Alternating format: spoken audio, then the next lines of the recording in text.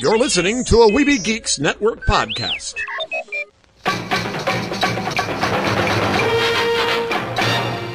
The Neverland Podcast, episode 100. Up to Neverland. Take a start to the right and stay on until morning. Neverland.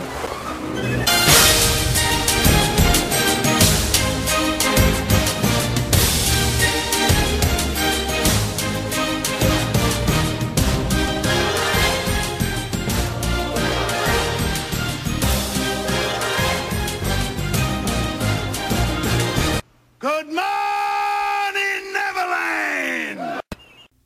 Take your pixie out of your pocket, wave her around a little bit, get some of that pixie dust down on you, get your happiest thought, and here's a good happy thought for you. 100 episodes of the Neverland Podcast. This is it. Right here is the official 100th episode. Now, of course, if you count some of the bonus contents I released, including a little release yesterday that you on the subscribers from iTunes and Stitchers, etc., you got a special Halloween little bit there with some stories and some music and things like that, so it's very important that you subscribe through iTunes. But, not counting those bonus episodes, this is the official 100th numbered episode, because if you look at a bonus episode, I'll do like 0.1, 0.5, whatever, that kind of a thing. So this makes this the official 100 episode. And I, of course, am your pan, the Spider Pan, Jeremy, here at the Neverland Podcast, and we are going to celebrate 100 episodes, and what I thought was probably the most fun way we could. We're going to have a clip show, just like when you used to watch TV in the 80s, and they would have... I don't know if it was necessarily a season finale, but they would just have the show where they would suddenly go and discuss memories for whatever reason of like all the past episodes of that season or previous seasons, things like that. It was always a lot of fun. Well, consider this episode to be one of those. I'm calling it 100 clips. Of course, there's only really 99 clips from 99 previous shows, but if you count the clips you're hearing right now, that's 100. So see if you can keep up and keep count and think back and remember some of these episodes. Some of you have probably been with me from the beginning and have heard all the episodes. Some of you may be new, and you're gonna hear a lot of new material. But I must say, it was a lot of fun and a lot of work putting all of this together because it helped me relive a few memories as I went through and selected some clips. But without further ado, any more talking from me, here we go. Enjoy them, and you'll hear from me about midway through when we hear everything from Season 1 into Season 2. There'll be a little space in there where I have something fun to share with you. To Disney and beyond! One of the number one things that for people who are my age and even maybe a little older, maybe a little younger, the number one thing we're going to remember is a sound effect that would come on CBS whenever there was a great holiday special coming up. And it went a little something like this.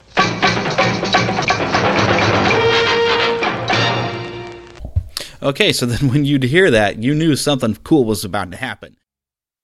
Hi, I'm Everett, and I got a little bit of a story to tell that when I was a child, I was really very sickly, and it meant so much to me that my family did show so much concern, and I remember I had uncles and aunts and cousins just coming to my house all the time and bringing me presents and food and cheering me up, and I'm just saying it's wonderful to have a family that's caring, but it's even more blessed when you have a family that's like the family of God, and that's how I'm happy to have both. That's, one of my favorite memories is whenever I was 11 years old, we did this thing called the Christians Christmas Carol. Yeah, we kind of got bored with doing the nativity the same way every time. So yeah, maybe I was 12. I'm trying to remember what year. Oh, it was a long time ago. The first time I wrote it all out, and I still did teach it once in a while. But it was called the Christians Christmas Carol. I played Bob Cratchit on the first one, and we had some other feller who was just visiting for a while who played Scrooge. But my favorite memory of that one was that Jeremy played Tiny Tim.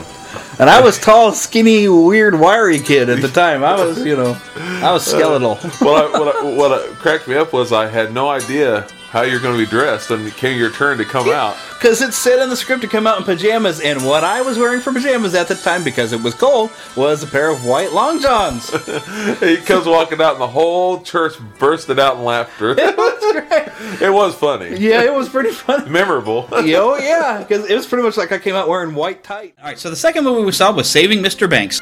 But so yeah, this was very good. It has some moments of a little bit of levity, and it is fun watching some of the details. If you've heard in the stories of the making of it, like I have, it's fun watching it kind of brought to life. But it's a very good story, and I know you liked it because you cried.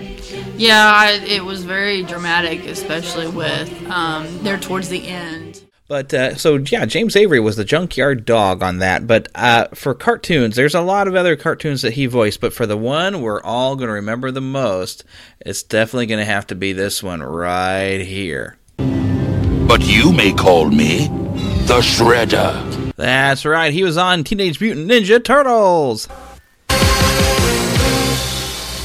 as the Shredder. Today, we are as one of many days that we're going to be able to talk about Star Wars. I say this will be the first of many times because, let's face it, this was a big part of our childhood, if you're my age, or even older than me, it's going to be a big part of your childhood, and even younger than me, this is still a big part of your childhood. So we have to be able to talk about Star Wars anytime that we feel like it. Charles in charge. Mm-hmm. Scott Baio from the really awful spinoff from Happy Days, Joni Loves Chachi. Well, he was on Happy Days for a long time. Right, he was on Happy Days, but Happy Days was falling apart, I think, to me. When you took Ron Howard out there without Richie, it wasn't the same. When he first showed up, Richie was still there, but it was. It didn't take long for it to fall apart. And it became the Fonzie show, and I loved Henry Winkler and Fonzie. Still do, yeah. But you can't base the whole show around him. That'd be like turning Family Matters completely into the Urkel show. Oh, that's right, they did, and it tanked.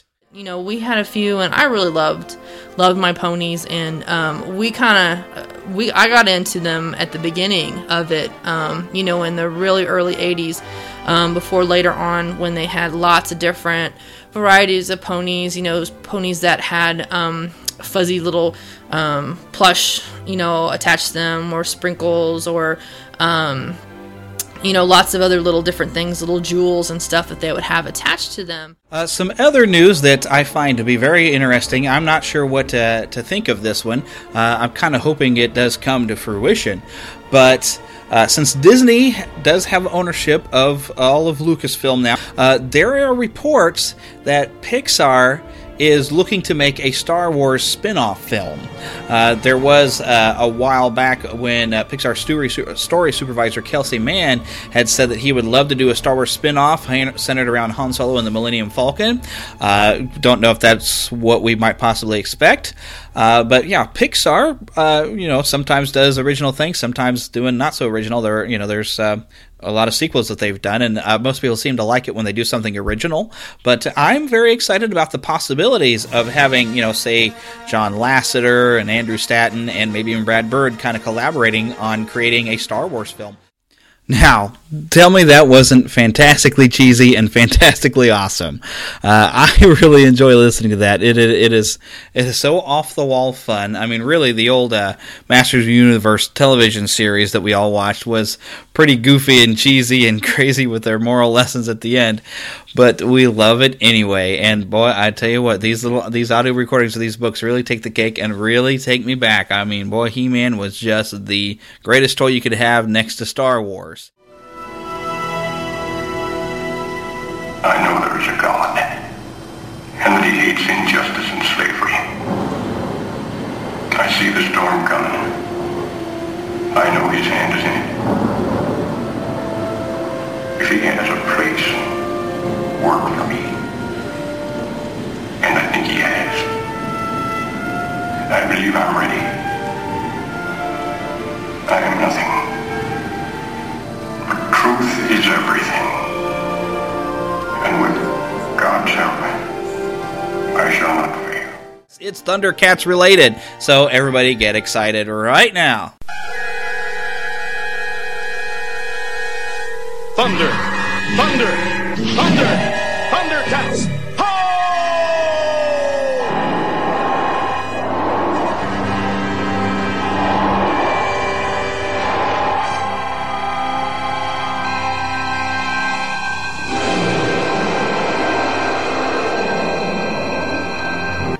Okay, now if that didn't bring back any memories for you, then you either were too young or you never watched it. Hey, now for all of you that were fans of The Hitchhiker's Guide to the Galaxy, this is kind of a rare bit because I think here in the States, probably most people might be familiar with the movie, then other people will be familiar with the books, but how many of those people also are familiar with the fact that there was a radio show in the UK that all of this came from, that the author of the books actually was doing this radio show? And so here's a little song by the actual voice of Marvin the Paranoid Android. I have no idea who the guy's name is, but it's a little cute song called Marvin, I Love You. Amazon is fed by waterfalls, like right here. This is called Inspiration Falls. And people always ask us, well, why is it called Inspiration Falls? Would you like to know why? Yes.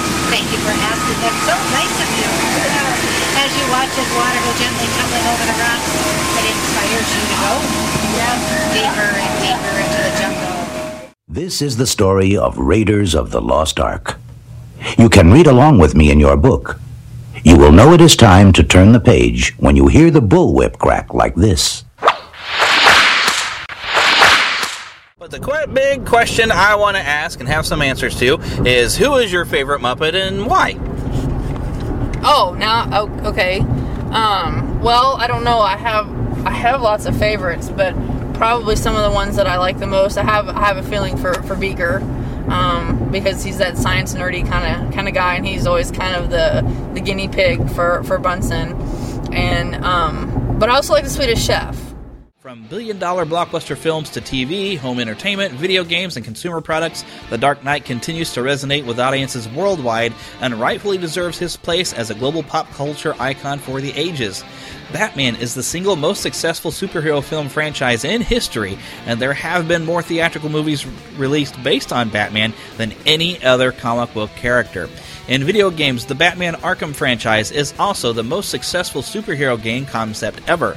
Batman consistently breaks records in every incarnation of his character and remains the gold standard by which all other comic book sales are measured. I have heard that on some reviews that they're calling this is like, instead of a superhero movie, this is more like a spy thriller. But to me, that's kind of a lot of what Captain America does these days. It was very much like a spy thriller. It was very cool. Had a lot of good twists and turns, a lot of different things going on. Actually, a lot of pretty good humor, very good acting by a lot of the characters. Now, I should have probably brought up a list of who all played who on there. The man they got cast as Sam Wilson, also known as the Falcon, he was excellent. They did a very good job of introducing Sam Wilson to you and letting you start to like the character before he even gets his flight suit going, and then you're just excited to see him flying around and helping Cap out.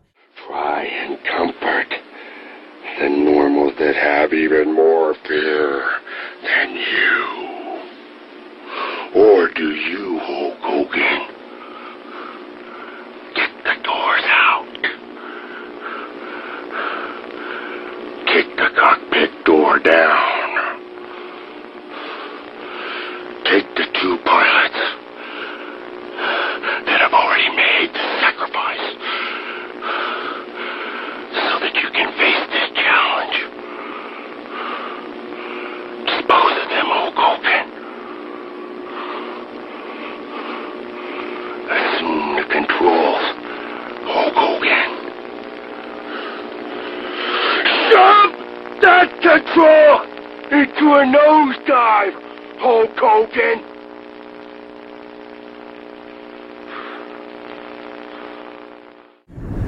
Well, I remember being a big fan of Steven Spielberg's films, and I'm still a big fan, whether it be Close Encounters or Jaws or Indiana Jones. Well, I remember on my 6th birthday, I got to make a choice. I could either go see Raiders of the Lost Ark again for like this 5th or 6th time, or we could go see E.T., as a family. So I'll never forget it. That was a good day for me. I remember my toy still. I remember getting a Lone Ranger and a silver toy. I remember going to Godfather's Pizza, and I remember going to see E.T., and boy, I just fell in love with the movie. And I remember that Christmas Santa Claus brought me a toy of E.T. that came with a little miniature toy of the Simon Says Speak and Spell. And then I got a whole huge bag of my very own of Reese's Pieces. Okay, so that sound is from a 1918 carousel. In 1918, former cabinet maker Marcus L. Ilians meticulously carved 64 jumping horses and 2 chariots to create the Ilians Supreme Carousel, one of the most famous and reproduced carousels in the world. Known for all their wood horses with high swept manes adorned with jewels, and only 5 original Supreme models were ever built by Ilians. Now installed at Worlds of Fun, the 90-foot carousel is one of only 2 operating in the world. And it's kind of nice we have it. It's a very big, nice carousel that actually plays music the old-fashioned way, and I always love swinging by it, and I usually give it a ride every time I come by. Okay, so now we're here with Philip and Seth, and we can get their kind of thoughts on the Amazing Spider-Man 2. Well, it wasn't necessarily amazing, in my opinion. It's actually what a critic said. Yeah, this was not amazing. But I don't know. There's parts of it I thought were okay, and I really liked his outfit a lot better in this than any of the other ones that have been made. But I don't know.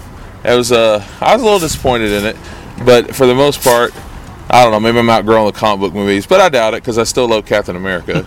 So not every company's doing them as well as Disney is right now. Yeah, well, that's true. That's true. And I loved Avengers and all that. So yeah. In this one, I thought the tone of it was back and forth and was kind of undecisive if it was a comedy or if it was serious or whatever. So at the end of it, I liked it, that part of it. But for the most part, I thought it could have been better. But it also could be worse, I guess.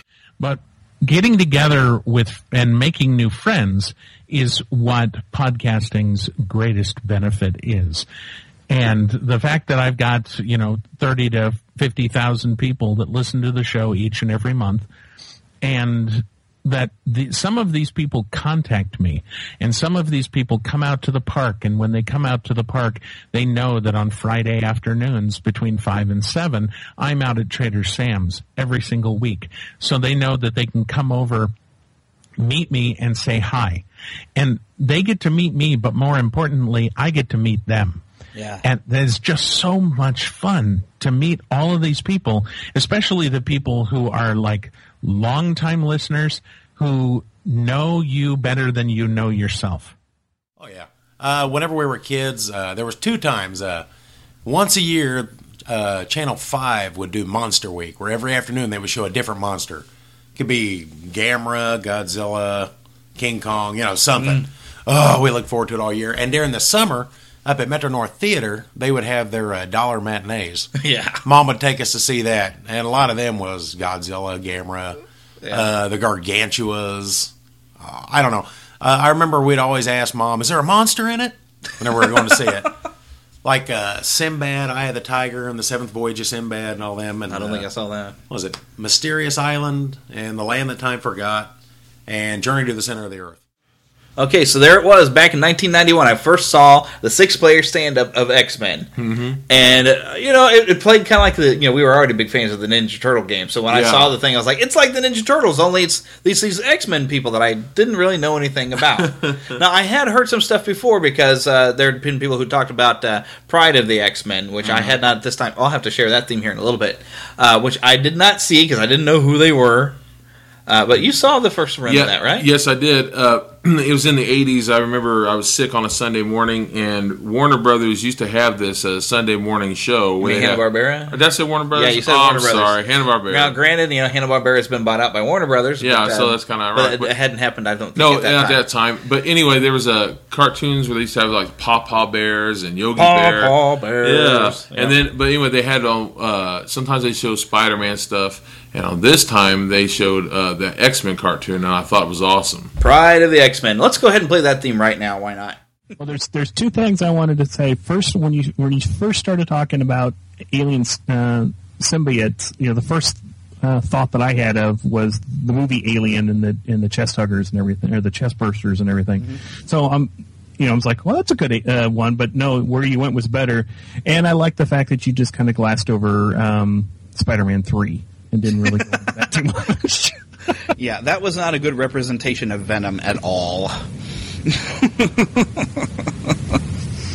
Khan had actually conquered the world before the eugenics wars. The eugenics wars, where they'd actually made these race of supermen who are super intelligent and super strong and everything. But all these great scenes, these interactions between Khan and the nurse. where she's kind of attracted to him. It was his power, and she's always been into powerful, kind of somewhat evil men, you know. And so she's very attracted to Khan. But he's got these great lines to us, like "Stay or go, but whatever you do, do what you choose to do," and just great, ridiculous dialogue that they gave him. But it's weird to think that he had one episode of Star Trek. And then probably still the greatest Star Trek movie that's ever going to be made, although I've loved most of them. But the greatest one is still going to be The Wrath of Khan. I was in The Smurfs, but I played Denisa, who was Gargamel's niece. So Paul Winchell's niece, his bratty niece. Paul Winchell was Gargamel? Yeah. I didn't know that. That's awesome. Well, that's not the only time you worked with Paul Winchell, because if we hop up ahead to the Gummy Bears, yes, you had Paul Winchell in there, was Zummy Gummy, and then you were Sunny Gummy. I played Sunny Gummy. Ta-da! How do I look? Which was one of my favorite shows when I was younger. I loved the Gummy Bears. Oh, thank you. I appreciate that. You had a lot of great familiar voices, because even, Alonzo Music, I always get his first name wrong. Lorenzo Music. There. Bill Scott, Rocky and Bullwinkle fame. Yeah. He was Bullwinkle. And June Foray, who played Rocky, she played Grammy Gummy. Yes. But I thought we would just have some fun and listen to some different kind of music. Some of it going to be comical, some of it going to be kind of maybe from a superhero TV show or movie or something like that. Either way, I think we're going to have just a lot of fun, and we may just do this every once in a while just to kind of, sit around and listen to some fun music and have a good time. So without further ado, let's just get going with it. I am currently pulling out of the parking lot from the Movieplex, whatever you want to call it. Just came out of Transformers Age of Extinction, the fourth in this franchise. This is supposed to be the beginning of a new trilogy. They're kind of trying to relaunch things, apparently, with a new cast of humans and some different perspective, although they have kept in mind everything that has happened in the previous three films. I gotta say, we love our country of America because we do have these rights and freedoms, and that's kind of also central to what we feel like in Neverland. We have the right to pursue what makes us happy and what we dream of, and we just got to keep going even when we get knocked down. We have that right, we have that freedom, and we got to take advantage of it. Is this a real life? Is this just fantasy? Caught in a landslide, no escape from reality. Open your eyes, look up to the skies and see. Our next one comes again from Marvel, and this is actually very big news. Just recently, Marvel announced that their first Star Wars publication since the Walt Disney Pictures Studio purchased Lucasfilm in 2012. Star Wars, the original Marvel Years Omnibus, is coming to shelves early next year. Oh yeah, he had pictures and magazines that had covers and stuff from it. And I think maybe even some... But he had toys from it as well. I was thinking concept art. Or cells. Yeah, I think he had some cells too. Oh, he had some character sketches of several of the villains. I remember Solomon Grundy and Scarecrow, I think. Oh, yeah, there was a couple of different versions of Scarecrow, because that when he made his first appearance, he was a bit more kind of realistic and very kind of creepy, kind of skinny Scarecrow, and then later on they gave him this weird big mouth thing, and which was still kind of creepy, but I think they were trying to calm it down, because in the first appearance of him, he was so scary and creepy. I bet some of the kids were a little freaked out of Scarecrow. Y'all got anything you want to throw in about Guardians of the Galaxy you thought was cool? Ladies first, go ahead. Spoiling? I was going to say, I am Groot. I love Groot. Groot was great. Me too. I loved Groot. Actually, I loved every character in there. I love Rocket. Yeah. I love Drax. Truth is, I did not expect to enjoy this film, really. A couple months ago when I saw the previews, I thought, it looked okay. But within the last 2 or 3 weeks, it started looking better and better. And I loved it when I've seen it twice already. Obviously, you liked I was it. very, very impressed with Dave Bautista, because I'm a WWE nut, and the truth is haven't been a huge fan of his as a wrestler, but I am a huge fan of his in this film. So I wish he was as cool like this in the wrestling. And Michelangelo, I think, is the character that seems to have changed the most, with yet still keeping the same charm that he's always had, but they always seem to do a slightly different take on how they want to voice him. Yeah, yeah. That's always fun. Yeah, somebody said to me down at Comic-Con that we were talking, and he said, so did you have anything to do with the movie that's coming out in a couple weeks? And I said, no, the Michael Bay one. No, I mean, I haven't had anything to do with anything Ninja Turtles other than the series that I did, for those 10 seasons. And he said, gosh, I don't understand that. I mean, not as one of the voices, but it would have been hilarious, like to, pull you in, as an ancillary character or, a waiter in a restaurant or something. Just as like a little Easter egg. And I thought that would have been hilarious. That would have been fun to do. And this isn't something I have never experienced before because I've never seen Cars Land before. But every night at dusk, they play the song "Life Could Be a Dream." Shaboom, shaboom. Exactly. Shaboom, shaboom. And then the neon lights come on. They turn on all the neon lights, and it's beautiful. It was so much that it inspired you to dance with some guy named Brian. Yes. Well, Laura held a contest to see who could do the best performance to the song. And a lot of our podcasting friends are couples like Scott and Tracy. Yep, saw them dancing as well. Sarah and Richard. I don't think they were on the video that I saw. They were there. Unfortunately, I had to grab whoever was nearby, and I won a recount. Like you'll have the Family of Blood, or Human Nature and the Family of Blood. Those two go together. Those were David Tennant ones, where he was human for a bit. And those are really good. But originally it was a children's series that was supposed to teach about history. Yep. And they've retweaked it a bit. But so the monsters, it's never really too scary for children, supposedly. But yeah, some of the newer ones I think are a little frightening. Yeah, they're just that frightening visage and the way like the silence would be there and then they weren't there. Yeah. Or now my daughter, who's 18 years old, is scared of the angel in my grandma's front yard. We expected some characters to make appearances, but I had a list of different characters that I would kind of like to see pop up, like maybe see Vader do something a little bit, or maybe even the Emperor, perhaps even Grand Moff Tarkin maybe makes an appearance. I'm sure they're going to follow that same Marvel comics series that we had in the 70s and 80s where Vader wasn't always the villain of the issue, but we'd see him rolling in and out every couple of issues rather. And I'm sure we're going to see him a couple of times a season, just maybe giving the Inquisitor some direction or him having to take action into his own hands. I hope we don't see too much of him because this is not really his story. Right. Yeah. And I don't want them to overuse him. Right. And I would like to see Tarkin. I don't want to see the Emperor just because in Star Wars we never saw the Emperor. That's He was true.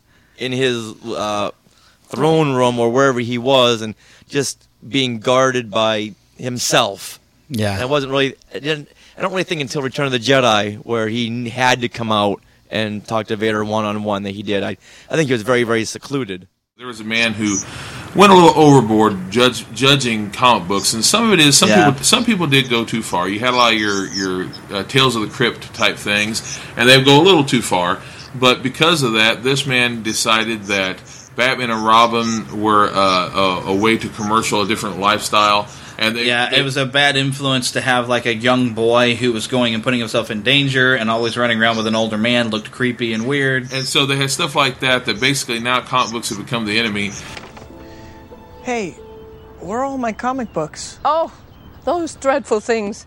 I gave those away. And there were thousands of comics that were burnt. Yeah. Well, this happened later than what I was about to bring up. But in the 50s this happened. But it really also took into the 60s and made some 60s comics rare as well. That was later, but this first happened in the 50s, and then they burnt a whole bunch of comics. Yeah. But which is funny because the people who kept their comics, like the Superman and Batman and stuff, they're now worth a lot more money. Yes, because of that. it's rare. Mm-hmm. Yeah, we had Walt Disney came back in 1956. He'd been a little busy in 55 opening Disneyland and doing the movie Lady and the Tramp. And so in 1956, we decided to build a public pool here, which was pretty darn progressive for a little town of less than 3,000 in the middle of the 1950s to have a public pool. So they passed the bond and started building the pool, and they go, what are we going to call it? So let's write Walt Disney a letter and see if it would be okay if we named it Walt Disney Swimming Pool and Park, just hoping he'd say, go ahead. First letter back was he was thrilled. Next letter back was, we going to have a dedication? Well, we sure could. Well, he sure would like to come, and Roy'd like to come, and they'd like to bring their wives. So in 1956, Walt came back to dedicate the swimming pool and park. When Walt Disney came to dedicate a pool in 56. We still use it today. He came back in 1960 to dedicate our new school. The one he went to was Park School. But of course that was torn down, and we built a new Walt Disney School. When he came for that dedication, he gave us that flagpole. That's my husband standing to the right of it and Walt to the left. And that flagpole came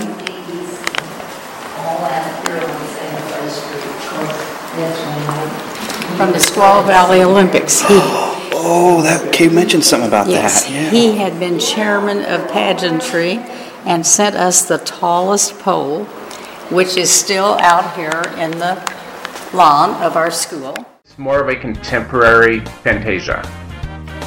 Yeah, because there's a lot of great music in there. The entire film was based on music like Fantasia was, but it's more contemporary stories, more contemporary animation than Fantasia was. It's not just classical music, but it's more of what would have been pop in 1948. Yeah.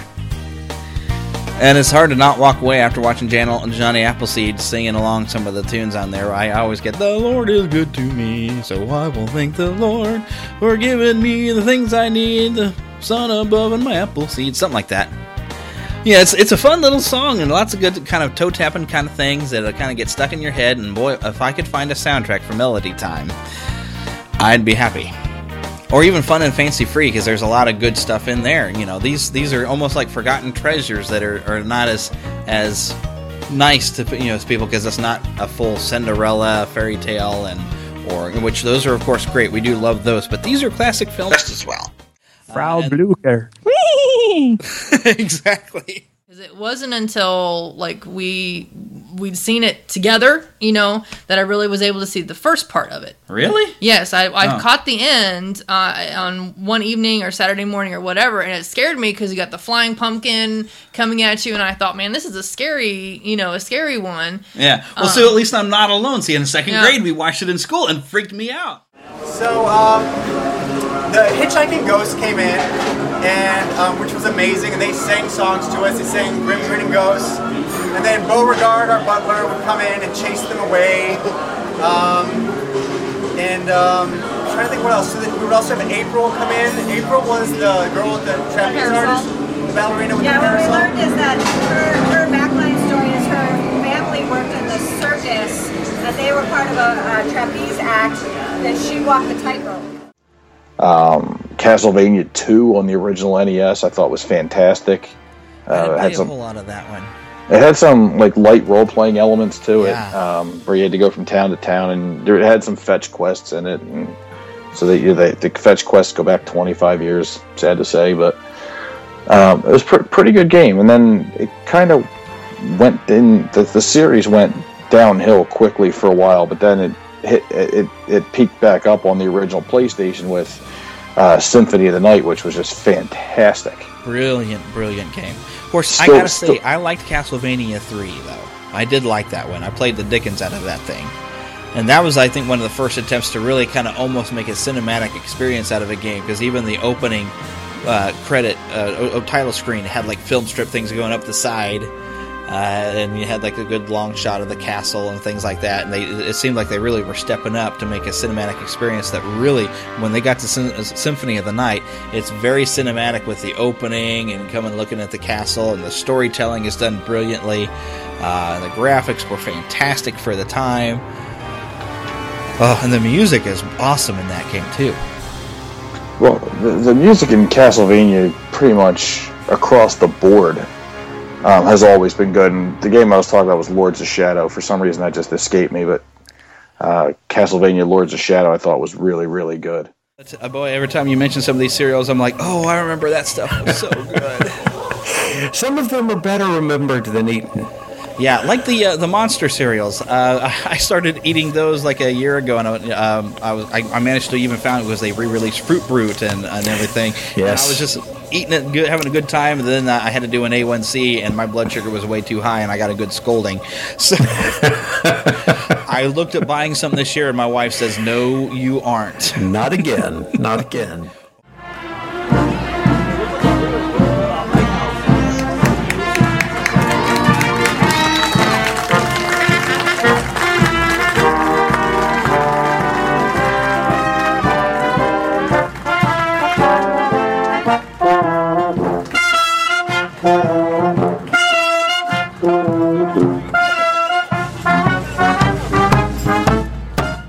So there's season 3A was all about Neverland, and it was an 11-week run, and then they had a hiatus for like 3 months, 3 or 4 months. Well, in 1945, the Macy's Day Parade surpassed 2 million people in attendance. Wow. So it was growing. 6 days after this is sad. 6 days after the assassination of President John F. Kennedy, the Macy's Thanksgiving Day Parade went ahead as scheduled in hopes of raising the national spirit. Now, we actually just had the anniversary of his assassination just this past week, but that's a sad thing. We don't want to talk about it. We're a happy show. One of my favorite balloons, Snoopy, the Peanuts character created by Charles Schultz, holds the distinction of having the most Thanksgiving Day parade, New York City parade floats, with 6 different balloons since 1968. Yeah.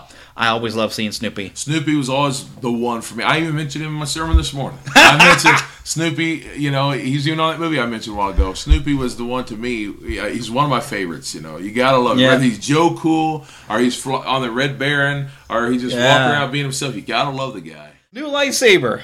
I've seen a lot of joking around about the extra blades, but everybody seems to think it's kind of cool, but yet also it's becoming a bit of a joke. I've seen pictures where they made it look like a Swiss Army knife, or if George Lucas had done this, it had so many different extra blades sticking off. Somebody had kind of made a thing. Okay, so the first trilogy we had 1 blade. Second trilogy, we have 2. A dual blade. Third trilogy, now we've got 3.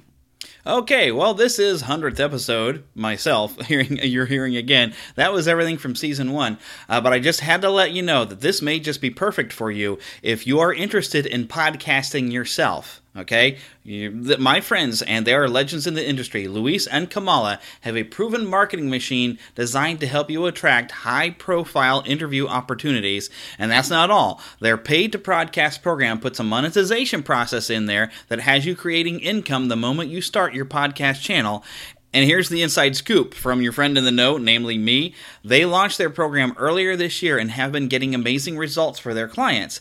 Paid to podcast is already considered by their clients to be the #1 way to launch and monetize your podcast fast. The price is about to go up to around $15,000, which is still only a fraction of the true value of this. But get this, they wanted to show gratitude for the success this program has generated for themselves and their clients, and they really want a really exciting way to find and promote some of the best secret hidden talents waiting to be seen and heard in the market today. So they're giving away one of their paid-to-broadcast programs away, totally complimentary. So that means that you could win a fully sponsored place for the paid-to-broadcast program, which is currently worth $10,000. But, of course, this will be absolutely no cost to you. So if you're chosen for this scholarship, You'll get plugged into their marketing machine that positions you and has you attracting the best interviews for your podcast channel, and you don't need to have one either. They'll help you create your own niche, and all through the program, they'll be with you. And so, yes, this could be you. However, you have to be in it to win it. Now, it's super easy to win. I'm going to put a link in the podcast notes that you're seeing. If you go to neverlandpodcast.com and find the show notes for this episode, I'm going to be putting this link in the next few episodes. And you can find out about all the criteria and let them know why you would love to win. And that's it. So, since they've been telling me about this, I thought of all of you, consider that you might be considering getting into podcasting, so I wanted to tell you all straight away, right here in my 100th episode.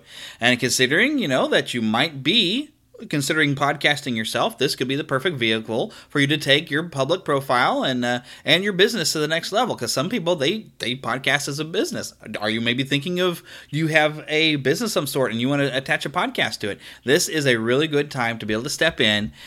So once again, now remember, go to neverlandpodcast.com or look in the show notes here for this episode, and I'm going to put a link in there that you can click in and you can enter into this little contest and see if you can win this scholarship to be able to get into this program, and they'll help you get started with your new podcast. So yeah, if you're considering to do this, and believe me, it's a lot of fun. If you really have a passion for this is a great thing. And I bring this up mainly because through 100 episodes, I have been having a lot of fun. And as I mentioned when I was going through and selecting these clips, all the fun things I realized I've gotten to do and all the people I've gotten to meet through doing this show has been wonderful. And knowing that you are out there and you're listening to this and that you're enjoying this and you keep coming back every week, I love that.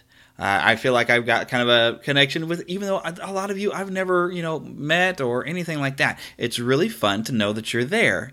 And, I get to see where downloads come from around the world. It's very, very special, and I love making this show for you.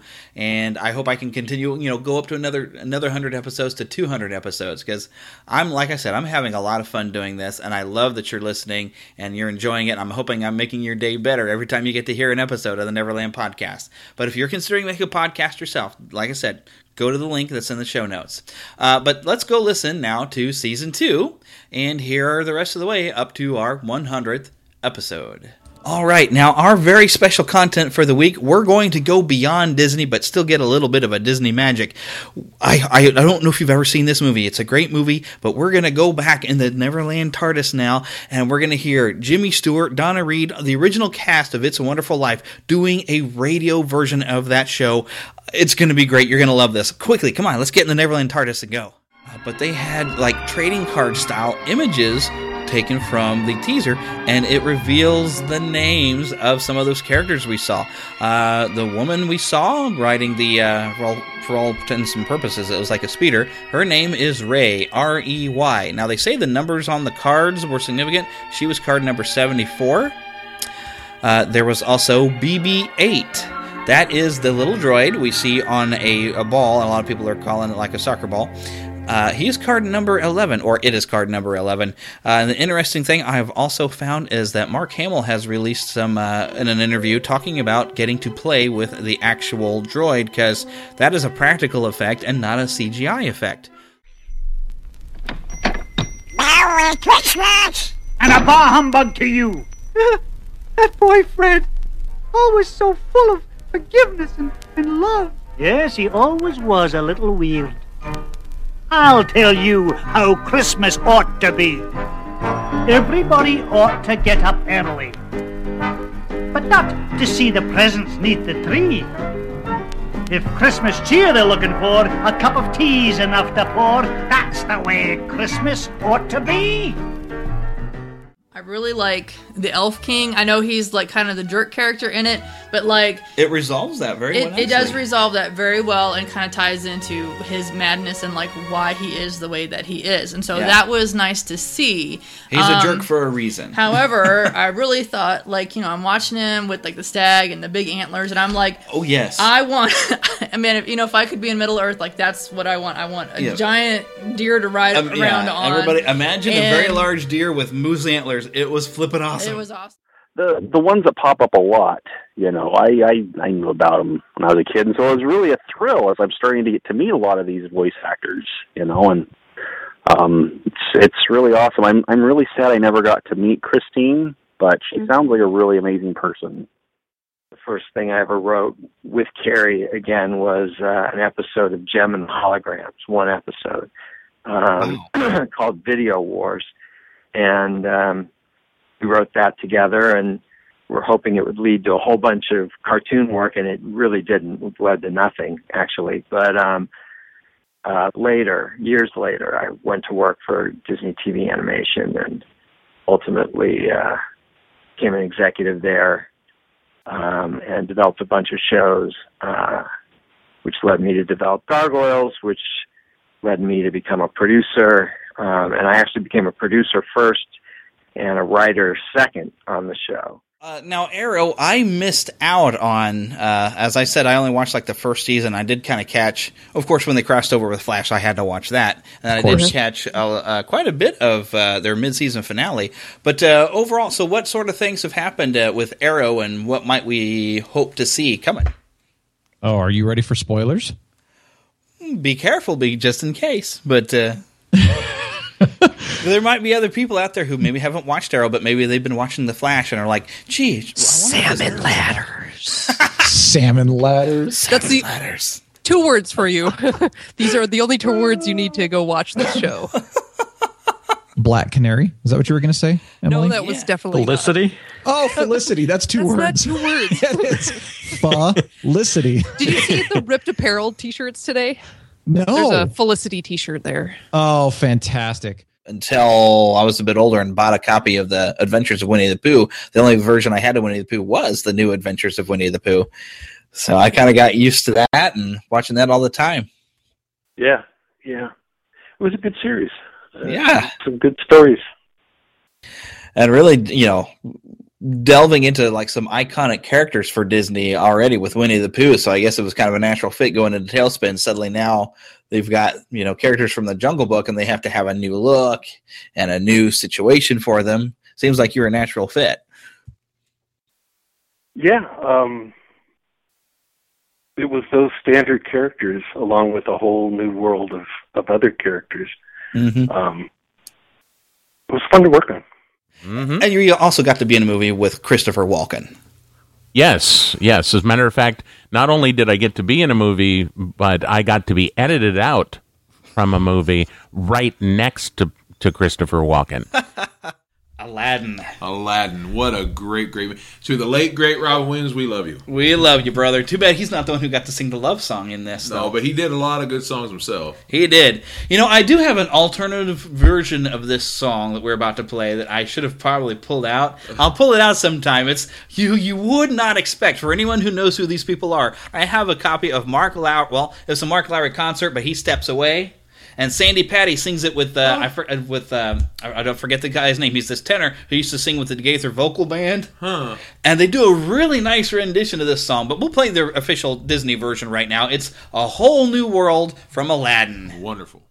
Now, many people have already heard that Howard the Duck is making a return to the comic books.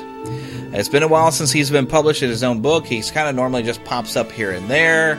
We all know he exists, even if we don't see him published in any fashion for a long time. Well, because everybody's talking about him again, and after Guardians of the Galaxy, he had a really great cameo being voiced by Seth Green. This might be also a hopeful that he might be popping up again in some Guardians movies. Maybe Howard will get his own movie again that will be a lot better than the previous one. Although when I was a kid, I liked the previous movie. It was kind of fun. You watch it later, you realize it's not a great movie, but it's still fun. As a kid, a great double feature was Howard the Duck and Little Shop of Horrors. There you go. With Mask, Mobile Armored Strike Command. Now, this cartoon was obviously made just for the toys. Right. The toys are awesome. In fact, I'm holding my Thunderhawk right now while we're talking. Now, which one was Thunderhawk? Was that Thunderhawk is the Camaro, yeah. That you press a button and the wings pop up. The spoiler pops up. It's got engines coming out the back. He's got a couple of bombs that release underneath it. It's Matt Tracker's Camaro. And it's awesome. We're going to do kind of just a tribute episode to Leonard Nimoy. I have some great audio to share related to that for his role as Mr. Spock that we all know him as. Disney filed for patent on the ride system on November 16th, 1995. The Imagineers reportedly asked Harrison Ford to reprise his role as Indiana Jones, but it is unknown whether or not Ford assisted in the making of the attraction. It doesn't seem like he did. His voice is not in there. Anything I've seen, there's I'm going to share some audio later, where there was a special done on ABC for part of the Magical World of Disney. It was kind of a special, but you never get to see actually Indiana Jones from the front. It's always from his back. And it's all in shadow. And I'm sure they've modeled the figure to kind of look like Harrison Ford a little bit, but it doesn't sound like he was really that involved. But anyways, The Temple of Forbidden Eye, of course, premiered on March 3rd, and this was, of course, the day before it was open to the public, but there was invited celebrity guests were George Lucas and Michael Eisner, formerly, of course, Disney CEO, Dan Aykroyd, and Carrie Fisher. And to promote the opening of the attraction, the Disney Channel produced an hour-long TV program entitled Indiana Jones Adventure, featuring Karen Allen and John Rhys Davies reprising their roles from Raiders of the Lost Ark. Clark had a good one last couple of weeks. He brought in a fart noise maker with the speaker, and Chloe played along, so whenever he pushed the button, and she would just be like, oh my god, I'm so sorry, this is so embarrassing. How did you guys react, and what were your emotions when you watched the final movie? I was surprised that I was forced to pay to get it. Or every superhero had a bandolier or belt full of pouches and pouches on there, like the cargo pants era. Yeah, yes. That way they weren't necessarily wearing tights. It's like, no, look, we have pockets and everything. Yeah. It all started with a character called Longshot because the artist said, "Well, if he's got all of this gear, where is he going to put it?" Exactly. And pouches and pockets work with Batman, but it doesn't work with every superhero. Yeah. And in the mid '90s, thanks to Rob Liefeld, you saw it on just about every superhero. Yeah.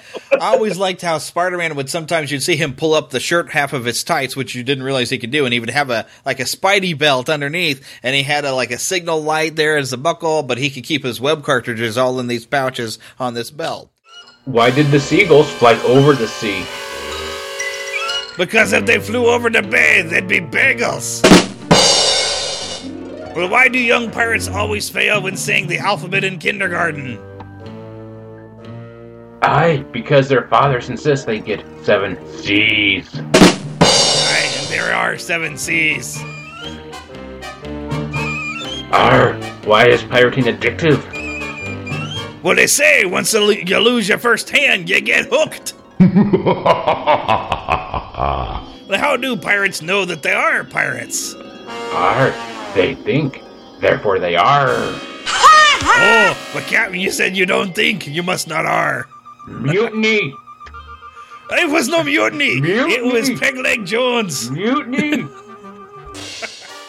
His character in the characterization in the first film really was remarkable. It was so fun and quirky. I just was thrilled when I saw it in the theater. I know that guy. And about a year later, I auditioned for a commercial for Cherry Coke and got that and played a greaser, which in this Cherry Coke commercial that was based on Back to the Future. You can see it on YouTube, I think. And Victoria Jackson is the roller skating waitress or whatever.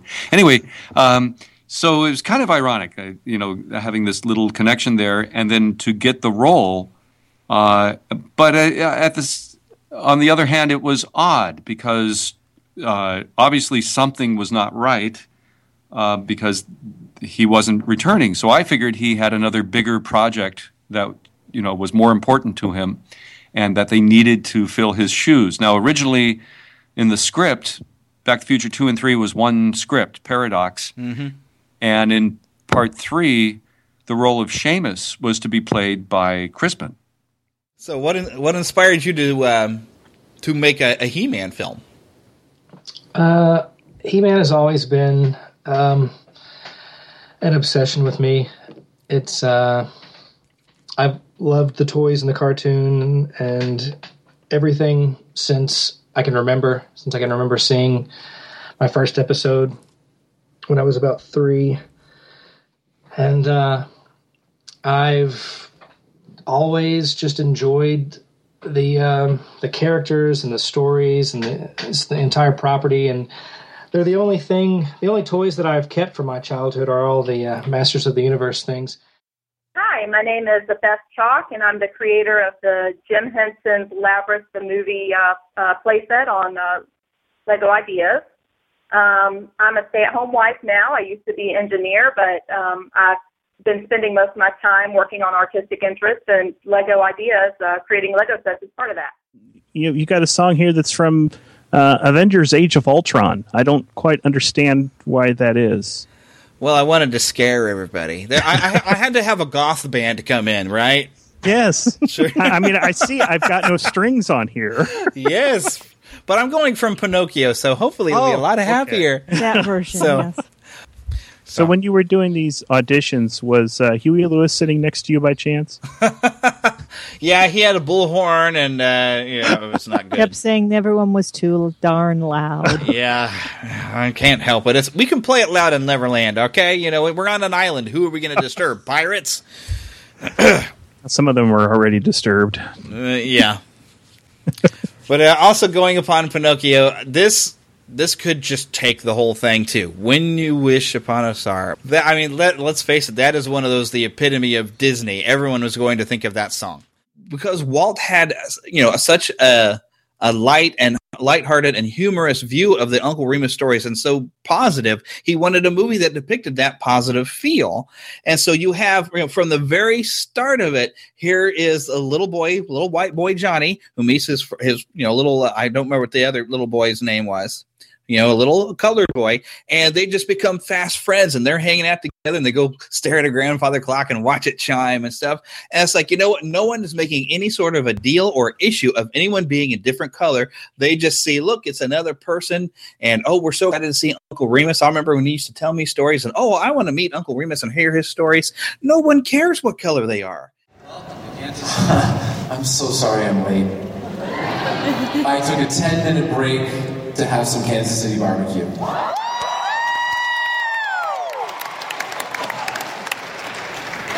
I got the email from Kirk with the panel list of who's going to moderate which panel. Oh, cool! I can see it now. Oh crap! I got to do sit-ups.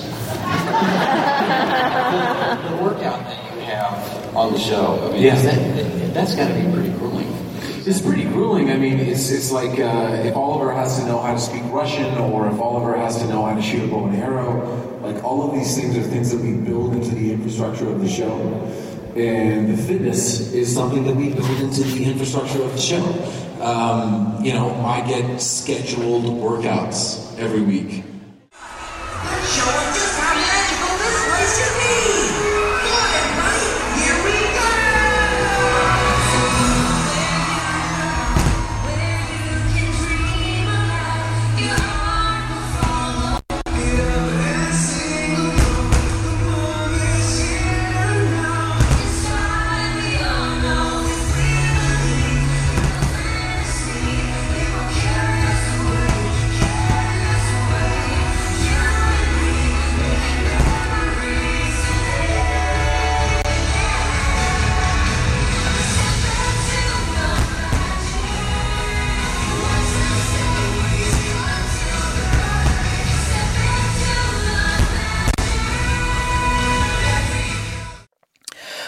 There's also appears to be no consequences for any of your actions. The main characters, basically, they steal a car.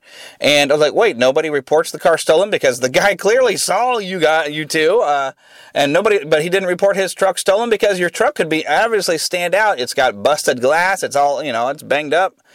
But yeah, I don't know. If you actually start thinking during the movie, you're lost. Don't try not to think. I guess when the first time I watch it, think about it later, and then you can determine whether or not you'll actually buy this when it comes out. Because like I said, it is a lot of fun, but there's so many problems with it, and you kind of care about the characters, but the most cute story is kind of a sad little story because Frank, played by George Clooney, they show him as a boy, and he creates a friendship and has kind of a crush on Athena, not knowing Athena is not human. She's an android or a robot, whatever, or an audio animatronic, as she refers to herself, which is cute that they did that.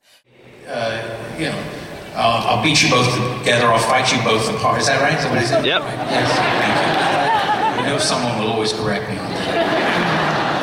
And then Andre has the next line. He says, I guess not very long. Like that, right?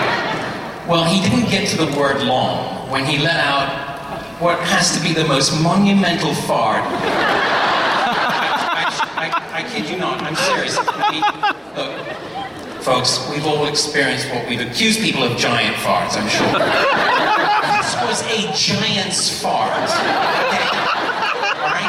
Remember the scene in the movie where Andre says, everybody move, right? You know that moment? Yeah. And then Rob Reiner cut to all the folks in the village, and they all look in shock when they hear him scream.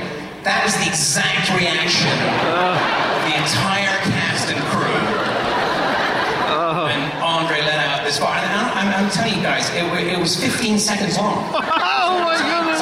It's a long time. Don't try this at home, kids. And the sonic resonance of it was so monumental that I looked over at the sound guy and he lifted the headphones up and said, oh my God! And then I looked up at Andre, and he had steam coming out of the top of his head.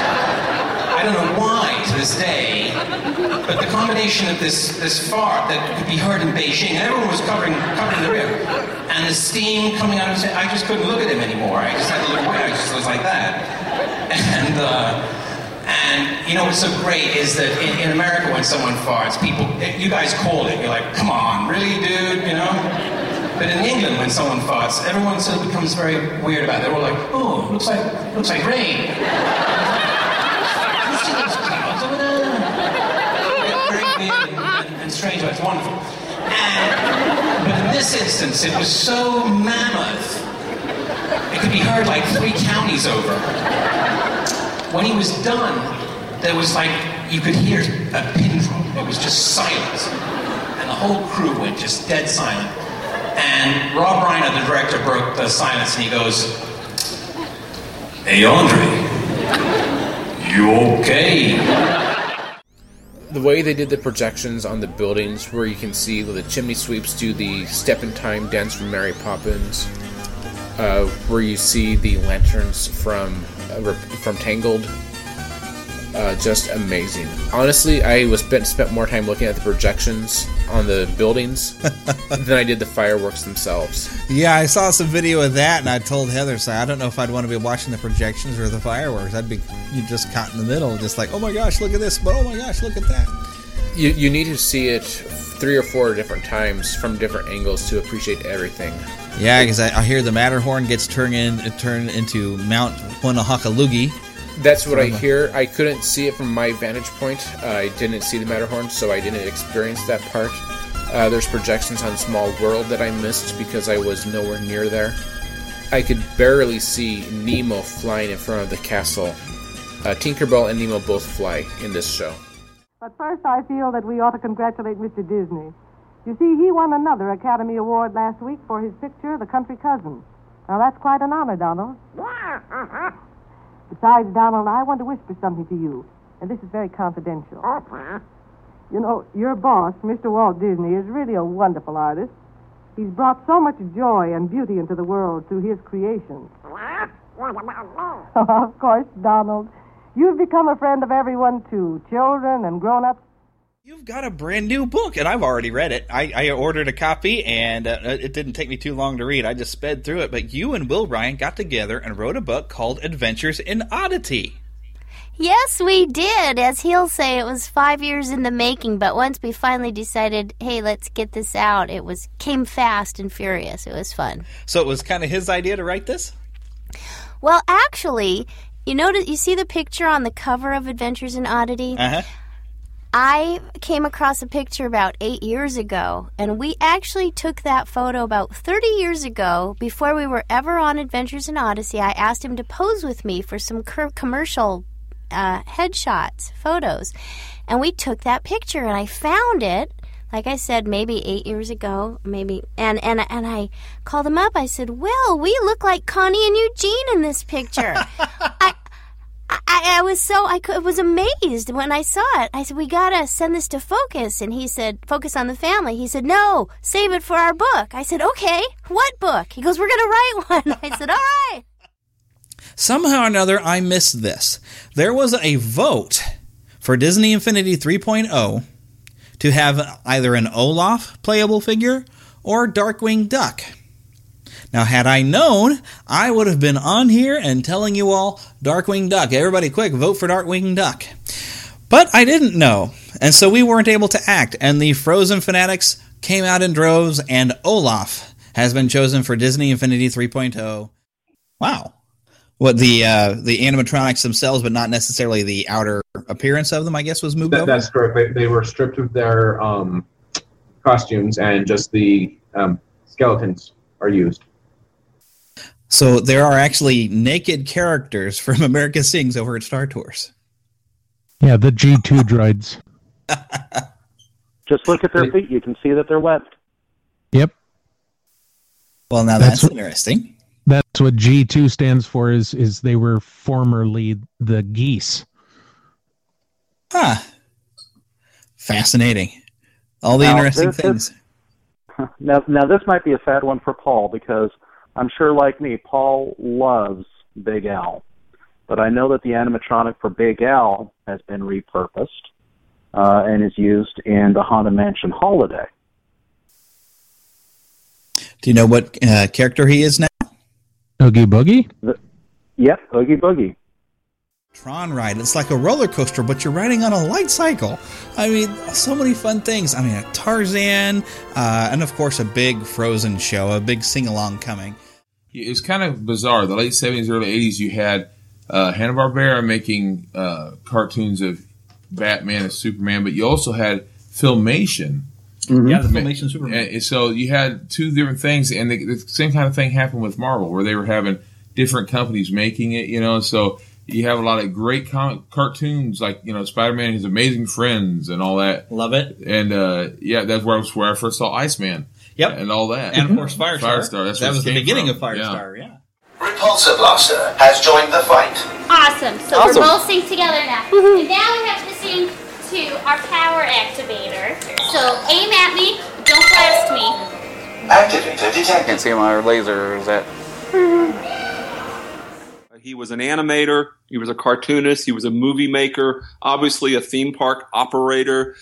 He was also an ambulance driver, a failed businessman. He was involved in a lot of different ventures. And the argument that I really try to make is, if you take a look at his life and look backwards, particularly in relationship to his father and the way in which his father had worked at the 1893 World's Fair in Chicago, it seems pretty obvious that Walt at some point was going to build a place like Disneyland. But that doesn't happen until he's 53, 54 years of age. And again, it's only obvious looking back. And we see that in a lot of people's lives. Steve Jobs, in a famous commencement speech, talks about connecting the dots, but only connecting them backwards. And so my encouragement to the reader is to, again, keep moving forward and trusting that what you're doing today is going to take you to what you're supposed to be doing tomorrow. So I took my favorite completed, drawn, lettered scenes from all those books and sent it out to editors and said, hey, I got all these books coming out in the near future, take a look. And I heard almost nothing, basically crickets for 13 months. Ooh. And then an editor at Marvel happened to flip through my packet and read some of the stuff and gave me an opportunity. Alejandro Arbona, he's not at Marvel anymore, but he gave me a shot on a Legion of Monsters miniseries in 2011. Wow. And while I was working on that, somebody quit X-Men Season 1. I'm not even sure who the original writer was, but they needed a writer right then, and I said I wanted more work. So, so my first two books were X-Men Season 1 and Legion of Monsters, and they did pretty well. The Season 1 books were successful, so they gave me another shot and another shot and another shot. And yeah, now it's my full-time job. As long as it sells, yeah.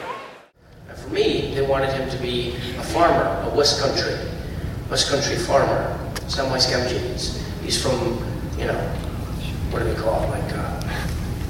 He's sort of Welsh almost. And they played this hook for me, this one sentence that whenever we were shooting, I would say the sentence before we do the take, and it would put me back in the dialect of the character. And it was a recording from an actual farmer saying, "That's a nice shiny apple." Star Tours, we were concerned about. Is our agent safe? Safe, but perhaps a little shaken. But sadly, Walt passed away about 5 months after the dedication. So even though it was a passion project of Walt and Roy, he couldn't really see it through and financially support it. So Disney backed away from all of Walt's auxiliary projects. Roy went off to build Disney World, which is exactly what he should have done because that was a really important thing to give to us. Yeah. And Marceline just lived in Midget Autopia lived in Marceline and was very popular. But the small town of Marceline literally couldn't afford the overhead and the maintenance to keep that ride going. And it shut down in 1977, which is incredibly sad. But thankfully, they kept the cars because I love seeing that in the museum there. As somebody would walk into the museum and you go to the table and you buy your ticket there, but right over to your right, there is one of the cars just right there in like pristine condition, and there's photos from kids riding on it and from the dedication. But there's a cow in the back of the shop, and me and Roger are doing that dialogue, and actor goes, and action. So, I mean, okay, cut. All right, fine. Okay, take two. So, anyway, all right, take three. I'm not joking. Every single time we started the dialogue, this cows, nothing personal, started, mooing. And so, I mean, that's on the outtakes. So, a lot of little things like that was so much fun. So, Roger was one of the fun ones I had to work with. Oh, she's awesome. And she plays Disney tunes on the bagpipes. She's so awesome. So awesome. Playing the Mickey Mouse song and stuff like that. And of course, I don't remember the lady's name, but she's there every time. And the guy who always calls the parade, it's like, and here's da-da-da-da. And her goat. Yes! She's got her goat pulling a cart behind it with a little kid in it, as usual. Yes. So always there with a goat. Of course, there's a group that has horses, and they have their nice show horses they come out with. The Shriners show up. No, the Shriners weren't there this year. Oh, okay. But they did have, of course, they have the typical boat full of little boys dressed as pirates. Pirates, yep. And the princess tea parties, where all the little girls, that have been made up earlier, in which they have the makeup thing going all day. Mm-hmm. And of course, they have like Miss Marceline, Miss Teen Marceline, and all that type of thing. Yep. And pageants you don't really hear much about, like Miss Outdoors Missouri and things like that.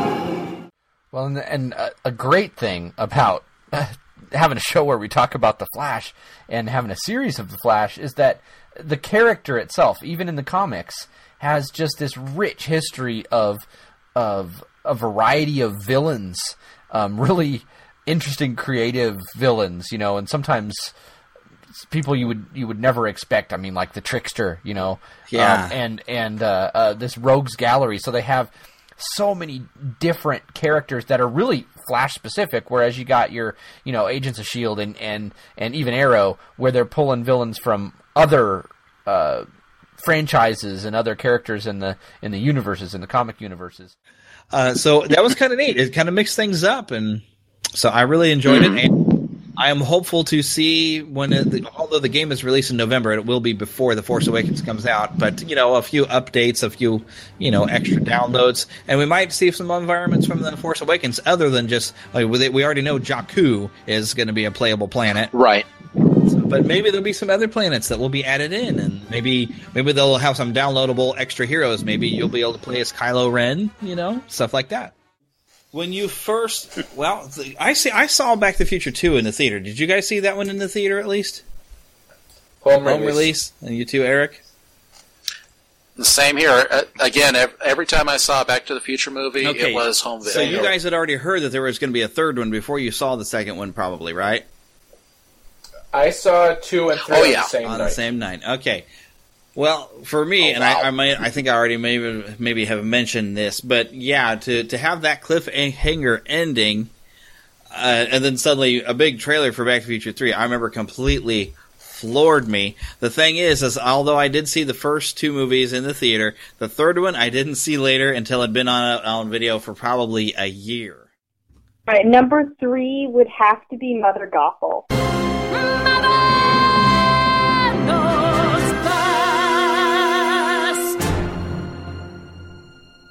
That's a good one. That is a good one. Is she the one that keeps you up at night?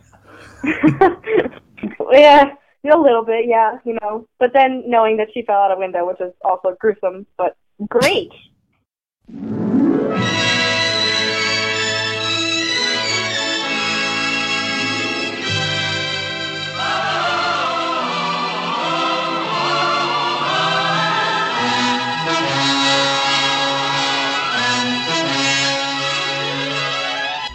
And that wraps up episode 100 of the Neverland podcast. And once again, I thank you all for listening, and those of you that have listened to all 100 episodes and all the bonus episodes making 109, or well, actually this would be 110. Thank you so much for listening every week. And remember to keep that pixie in your pocket so you can share a little pixie dust with other people. And of course, I remind you that is that good attitude and being young at heart. Now, I did have some new feedback pop up on iTunes this week. But I think I'm going to save the contest results until a later time. We'll let this drive go on a little bit longer for a few more reviews, maybe, or I might just go ahead and give away some prizes next week. I spent so much time putting this show together, I really didn't have time to choose a winner. So go ahead and get those reviews in. If you go to neverlandpodcast.com, click on the iTunes link, or search us for us on iTunes and leave your reviews. And I thank you for every one of them. Bye. Thank you for listening to the Neverland podcast. Please subscribe and rate the show on iTunes, Stitcher, and Blueberry. We love to hear from you on twitter.com/NeverlandPodcast and facebook.com/NeverlandPodcast. Leave us a voicemail at 816-226-6492 and send email to podcast@neverlandpodcast.com. Join us next week and we'll once again go to Disney and beyond. The Neverland podcast is copyright Blue Band Productions and all original content belongs to the same. Other content is copyright of their respective creators and is used under Creative Commons license.